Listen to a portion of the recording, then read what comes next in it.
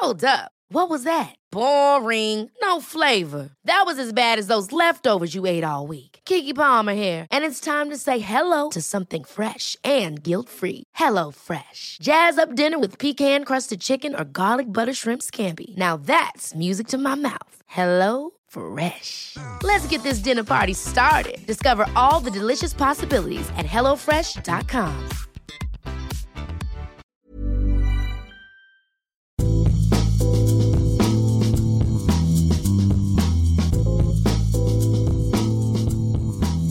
Welcome to another edition of Life Behind Bars. I'm Noah Rothbaum, the Daily Beast half-full editor. Joining me, as always, is my colleague and co-host, David Wondrich. How's it going? All right. How are you today? I'm pretty good. Excited to talk about one of my favorite subjects. And mine. Whiskey, our old friend. Yeah, whiskey. Ishkabaha. Yeah. Oh, man. The Gaelic for water of life, which has become, I guess, bastardized in the several hundred years since people actually said Ishkabaha and turned into the word Ishkabibble. No. Whiskey. Whiskey, ultimately. Yeah. Somehow it went from Ishkabaha to whiskey. Don't ask me how. I think there was whiskey involved. How many games of telephone before the telephone was ended where people finally started calling it whiskey, but that's the derivation of the name, and I think it's sort of fitting that it has international roots. Well, you know what I love is you walk down the street in Dublin, and there are all these little iron hatches on the in the pavement that say whiskey on them, UISCE, because it's Whiskey Beata in Irish Gaelic, and it's like, wait, you open this up, and that's where you get the whiskey from, but it just means water. It turns out. Right.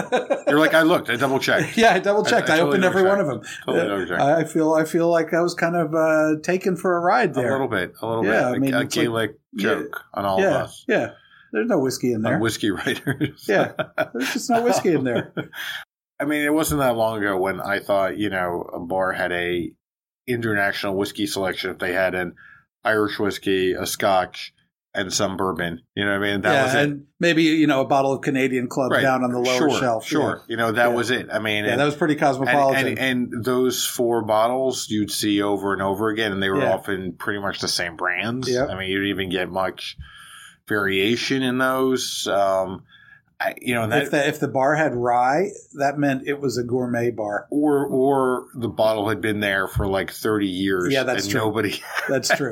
Yeah. And those fruit flies pickled in the bottom. Right, exactly. Those are vintage. Right, exactly. That was 28 generations of fruit flies. Layers of dust on the bottle. Yeah.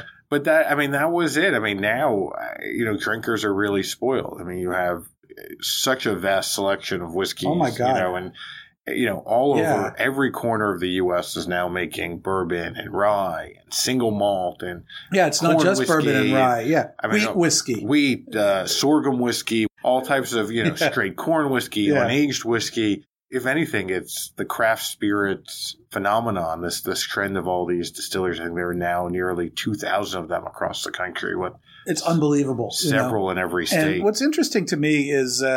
If you went back before Prohibition, the way the whiskey business worked in America is there were some big distillers. Mount Vernon made rye. There were some big bourbon distillers. Stitzel Weller. Exactly. Nichol's original one. Yeah, there was a Guckenheimer in Pennsylvania. Overholt. I was just about to say, one. Yeah, and so there were these big national brands. But there were also local distilleries everywhere. Yeah. And they made a lot of interesting stuff. Yeah. They made a lot of stuff that was maybe not that great, but it was local and it was cheap. Sure. And it was available. And they somehow managed to coexist where you have all the big guys plus all the small guys too.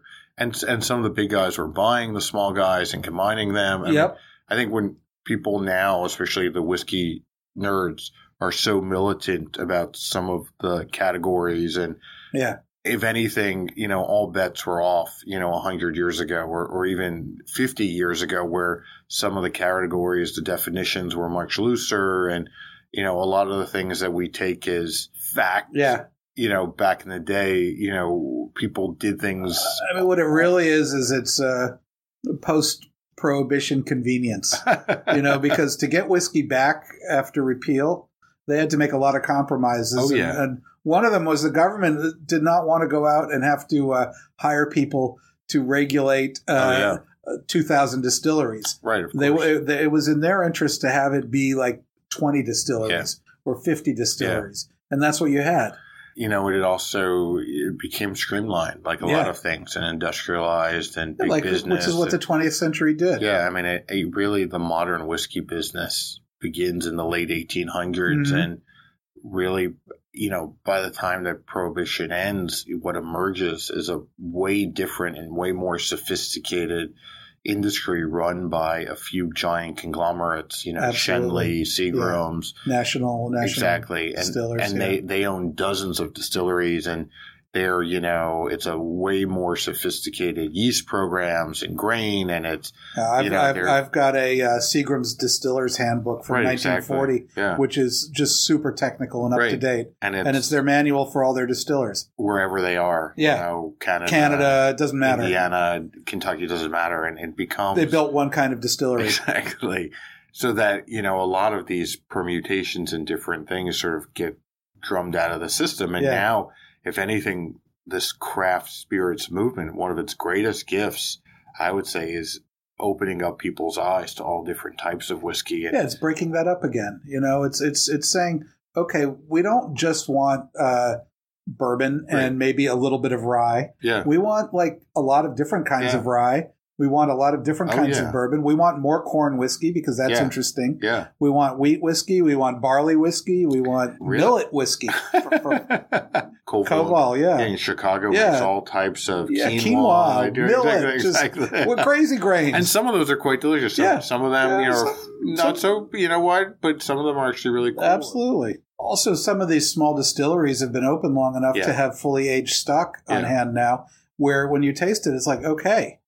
This is not, I'm not just being indulgent and patting them on the head and saying, nice try. Yeah. I'm actually drinking good whiskey now. Oh, yeah. And that's revolutionary. And I think it's cool because it's even some of these upstarts have changed the way that whiskey is being made in Kentucky.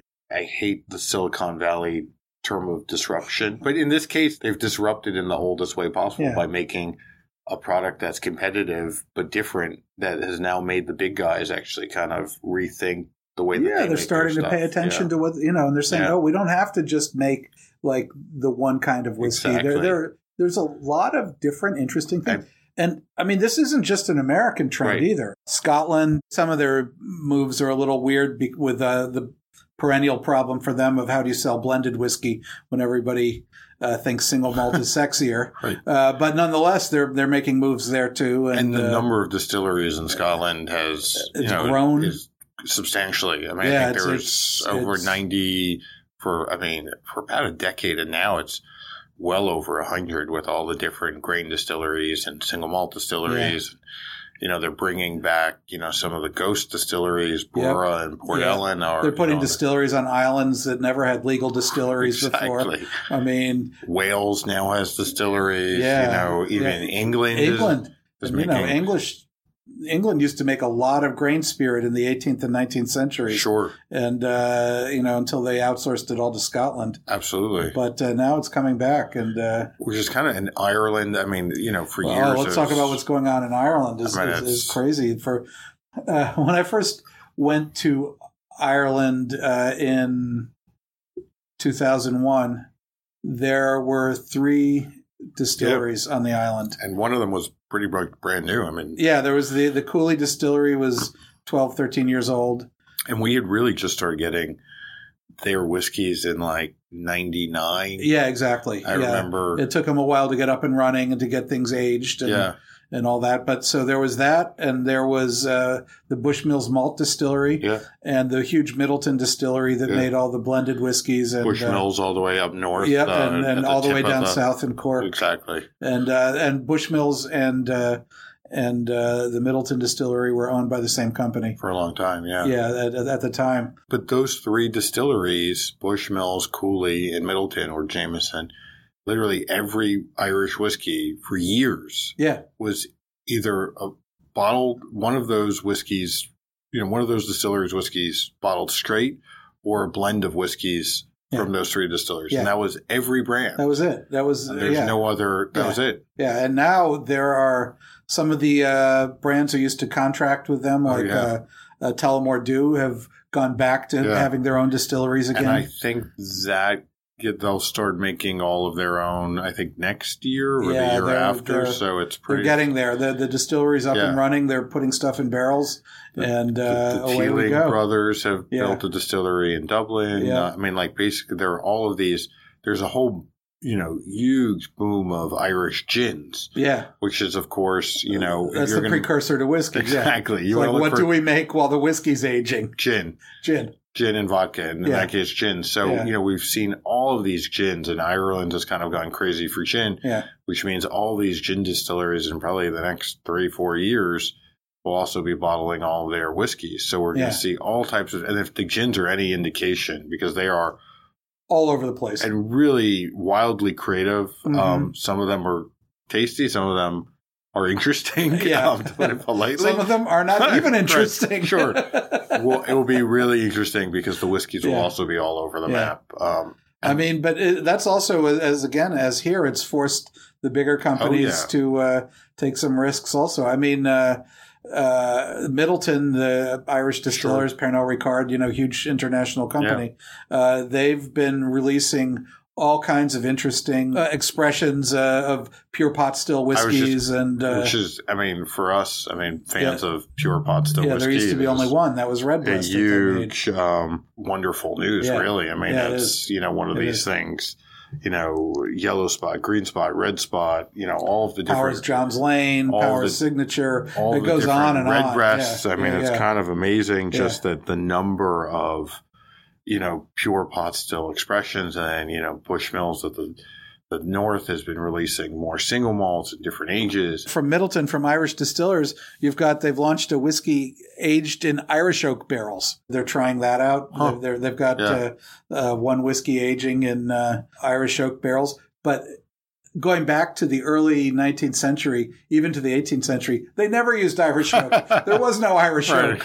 They cut down all the trees. It was always North American oak. They'd get the oak from shipped out of Quebec or out of New Orleans, and that was the Irish whiskey industry for all of the for 100 and for almost 200 years has been using American oak. But now, just to be like extra correct, they're using Irish oak, and it's like, okay, sure, that was never why not? a thing, Okay, whatever, Another cool thing is Kilbeggan just launched a whiskey made with rye in the mash bill. Yeah. And they can't call it a pot still whiskey, although it was made in pot stills, because it has too much rye. You're allowed 3% by the Irish law of other grains besides malted barley and unmalted barley. And Ever catch yourself eating the same flavorless dinner 3 days in a row? Dreaming of something better? Well, HelloFresh is your guilt-free dream come true, baby. It's me, Keke Palmer. Let's wake up those taste buds with hot, juicy pecan-crusted chicken or garlic butter shrimp scampi. Hello Fresh. Stop dreaming of all the delicious possibilities and dig in at HelloFresh.com. Let's get this dinner party started.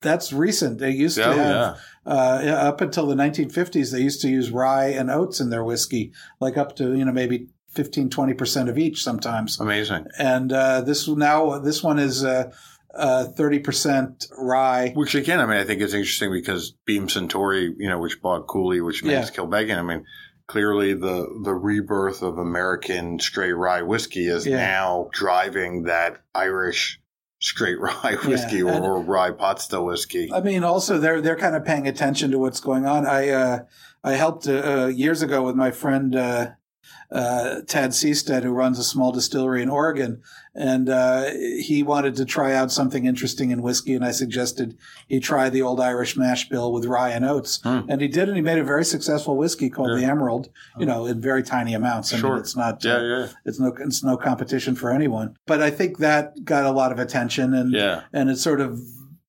pushed the Irish a little bit to say, this is our tradition. Why don't we try this? And it's not just Ireland. It's, we're seeing whiskeys and new whiskeys from, up in Scandinavia, Myra in Sweden, they're huge drinkers, of single malt and whiskey in general. Japan, which, Suntory goes back to the 1920s, and really, and their main competitor, Nikka, I mean, for years, most of the whiskey was drunk inside of Japan. I mean, it was just, it was, if you wanted it, you went to Japan. Yeah. Who was going to export that stuff? And it was, and the demand there, I mean, it's only because of like their prolonged recession, that took, 30 years to finally clear up, that they, they're like, okay, maybe we'll start selling it. We have a little bit of excess. Let's start selling it in America. Just a few years, Japanese whiskey has gone crazy. I mean, it went from, I remember Suntory, pouring at Whiskey Fest and nobody would go up, for the Yamazaki. Well, it's funny because the rap was that it was imitation Scotch. Right. What they didn't realize, it was imitation really good Scotch. Right. And that was, from 1920. Like it was, it wasn't. They've been making it forever. Right. And it's, they had way more interesting stuff that they were selling in Japan than they ever sold here. And finally, when some of that stuff, the Hibikis, the Hakushus finally made it here, really in the last 6, 7, 8 years. Yeah, I mean, I remember helping them launch the Yamazaki in 2008, maybe. Yeah. And it was a hard sell. People were like, what is this stuff? Even when when the Hibiki finally came here, it was about maybe a little bit less. I remember 09, maybe 10, it came and it just blew my mind. And that has led to this giant, demand. But I mean, now we're seeing even other stuff from Japan, like there's the Kikori whiskey, which is a shochu, a rice spirit, usually distilled to very low proof. And here they distilled it to quite a normal proof and aged it a little bit longer. And suddenly you've got something that's in the whiskey world, but very different. Right, exactly. And quite pleasant. And then all these other, kind of upstart Japanese whiskey distilleries. I mean, a lot of it's sort of modeled again on the American craft movement. I mean, there weren't craft distilleries in other places. And then you've got in Taiwan. Absolutely. Award-winning whiskey there. Yeah, for sure. And then, from India, you've, Amrut, which is, has been around for decades, but is really in the last decade finally come to America and sort of, I mean, it's still limited, but widely-ish available, and it's really delicious. And they've been making whiskey since the 1940s. Yeah, so, fascinating stuff. They learned what they're doing. Yeah, I mean, it's kind of an amazing time to be a whiskey drinker. I mean, it's even cracked open the last frontier of good whiskey, which is Canada. The Canadians were so stubborn. They make. I've been to most of the distilleries in Canada, the old ones, right? And in every one, they'd always show me like, here's some of the spirit we make, and among those spirits, there'd be just this delicious stuff. Soft, rich, creamy, wonderful. And then you taste the finished product and you go, where's all that stuff that I tasted? Well, why? It's not in here. I mean, this whiskey is fine, but it's a little thin and kind of really light. And that stuff was so good. What happened to that? Right. And now they're bottling that. Finally, they're taking some of the Kobe beef out of the hamburger and keeping it unground. It's really good. People started going up there and quietly on the sly buying all that stuff and bottling it. And maybe at beginning not being 100% transparent that it was Canadian whiskey. That was unfortunate. But it ultimately, I think, helped because it showed that the stuff is really good, and without people's preconceived notions of what Canadian whiskey is or was, these things started winning awards and people were praising them, and then only later did they find out that they were Canadian. It was like the old, the old switcheroo. Exactly. The coffee commercial. This is actually, Maxwell House in your cup. It's not the fine Colombian coffee. Exactly. You thought, and it's, it's kind of a funny thing that led to new distilleries in Canada. I mean, for years there were no craft distillers, but now there are craft distilleries. The bigger companies are now releasing all types of stuff, cracking open their vaults. I mean, the nice thing about Canadian whiskey, unlike American whiskey, is that instead of blending all the grains together in the mash. Basically, they made all the whiskeys separately and then would blend them once they were aged. I mean, one of the best whiskeys I've had in recent years was a 12-year-old Canadian pure corn whiskey, 100% corn. Yeah. Aged up there in a cold northern climate in well-used barrels, so there's not really a lot of oak on it. Yeah. And it was just this, it was like cream, you know? Yeah, I can only imagine. Like just this soft, creamy, absolutely delicious thing, the kind of thing that's just Moorish, as in, I want more. You know, keep pouring me that. Can I have a little more of that? Exactly. It's really good. Can I have some more, please? Yeah. And it's one of those things you put a bottle out and it's empty before your friends stand up. And it's one of these things where even if countries or regions aren't making whiskey, we're seeing even some of the distillers get wood, you know, they're experimenting with oak from, you know, all types of crazy places. Yeah, like they're doing in Ireland. Exactly. Pulling wood from all over. I mean, people like Buffalo Trace are experimenting with wood from all over. I mean, some of the experiments are delicious. Some of them I want to try, but are really god awful. And the wood is extremely expensive and maybe not. Yeah, it's difficult. I know. But it's interesting. I mean, some of those things are getting released with all types of. I'm curious. Well, I know somebody was using hickory. A small distillery up in Canada was doing hickory casks. The problem with hickory casks is they leak like sons of bitches. Yeah. Because hickory is just not a tight wood grain, and so they'd put in like 50 gallons. They'd end up with 5. Right. Is that what? Oh well. Try one. That's the beauty of being small, I guess. But, I want to see more stuff like that. You know, why not use maple? For instance, why not use other hardwood? Yeah, we've seen a little bit of maple, which also is leaky. But the whiskey that I've tasted is delicious. Like Woodford did one that was maple, and that was really good. And I mean, I think if anything, we've only kind of scratched the surface, in terms of innovation and the frontier with all. The laws have to catch up right now because. The laws in America are very restrictive as to what you can call whiskey. And in Scotland, too. Yeah, in Scotland, too, which is great for consumers if you've got a bunch of cynical large corporations trying to cut their bottom line at every opportunity. That means they can only cut so far. But it also limits people from doing really interesting things, because you can't call it whiskey or you can't call it this or that. I mean, I think people are, the fear was always that if you can put the word bourbon or straight rye or scotch, that nobody will buy it. And I think if anything. I don't think the modern generation gives a shit about anything like that. No, I don't think so. And some of these brands like Compass Box in Scotland have done some really funky, cool stuff that's yielded delicious whiskey. And whether or not they can call that scotch, I don't think has really affected, their sales, which is encouraging to say the least. I think will only mean that the laws ultimately probably will change to include some of these new variants and new techniques. And I mean, I certainly hope so. And I'm all, the more whiskey from the more places, the better for me. I just think it's a beautiful thing. I mean, I was up in the foothills of the Alps in January at the Braulio distillery where they make Braulio, one of the beloved Italian Amari, right? Yeah. And the guy who makes Braulio was showing us around in his distillery, which is very weird because it's several stories down the side of a mountain. Wow. Just all built into the mountain. Like a James Bond film. Yeah, it was like a James Bond lair full of Amaro. Right. It was pretty cool. Yeah. And all in these big, huge wooden casks. It all gets rested in wooden casks.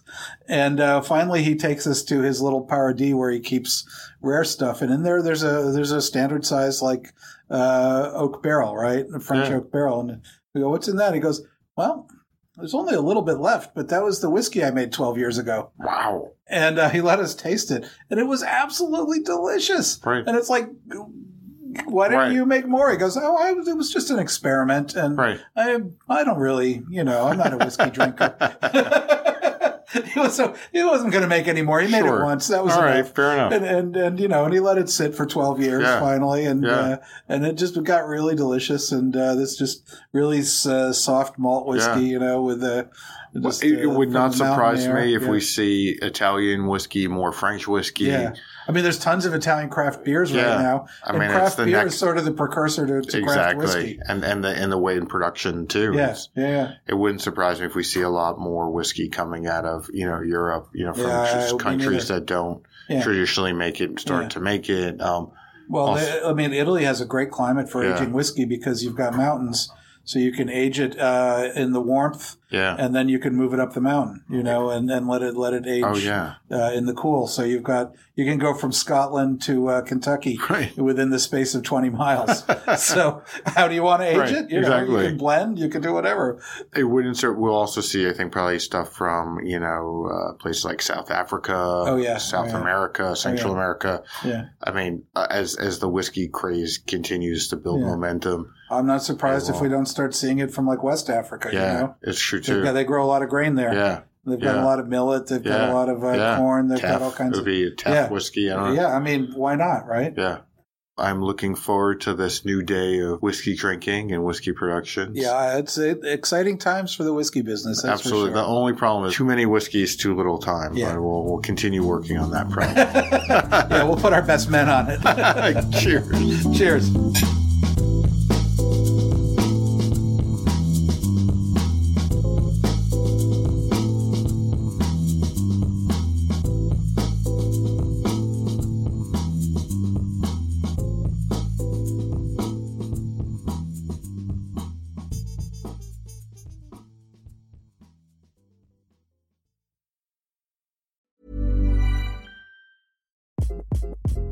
Hi, this is Craig Robinson from Ways to Win, and support for this podcast comes from Invesco QQQ, the official ETF of the NCAA. The future isn't scary. Not realizing its potential, however, could be. Just like on the recruiting trail, I've seen potential come in many forms as a coach. Learn more at Invesco.com/QQQ. Let's rethink possibility. Invesco Distributors, Inc.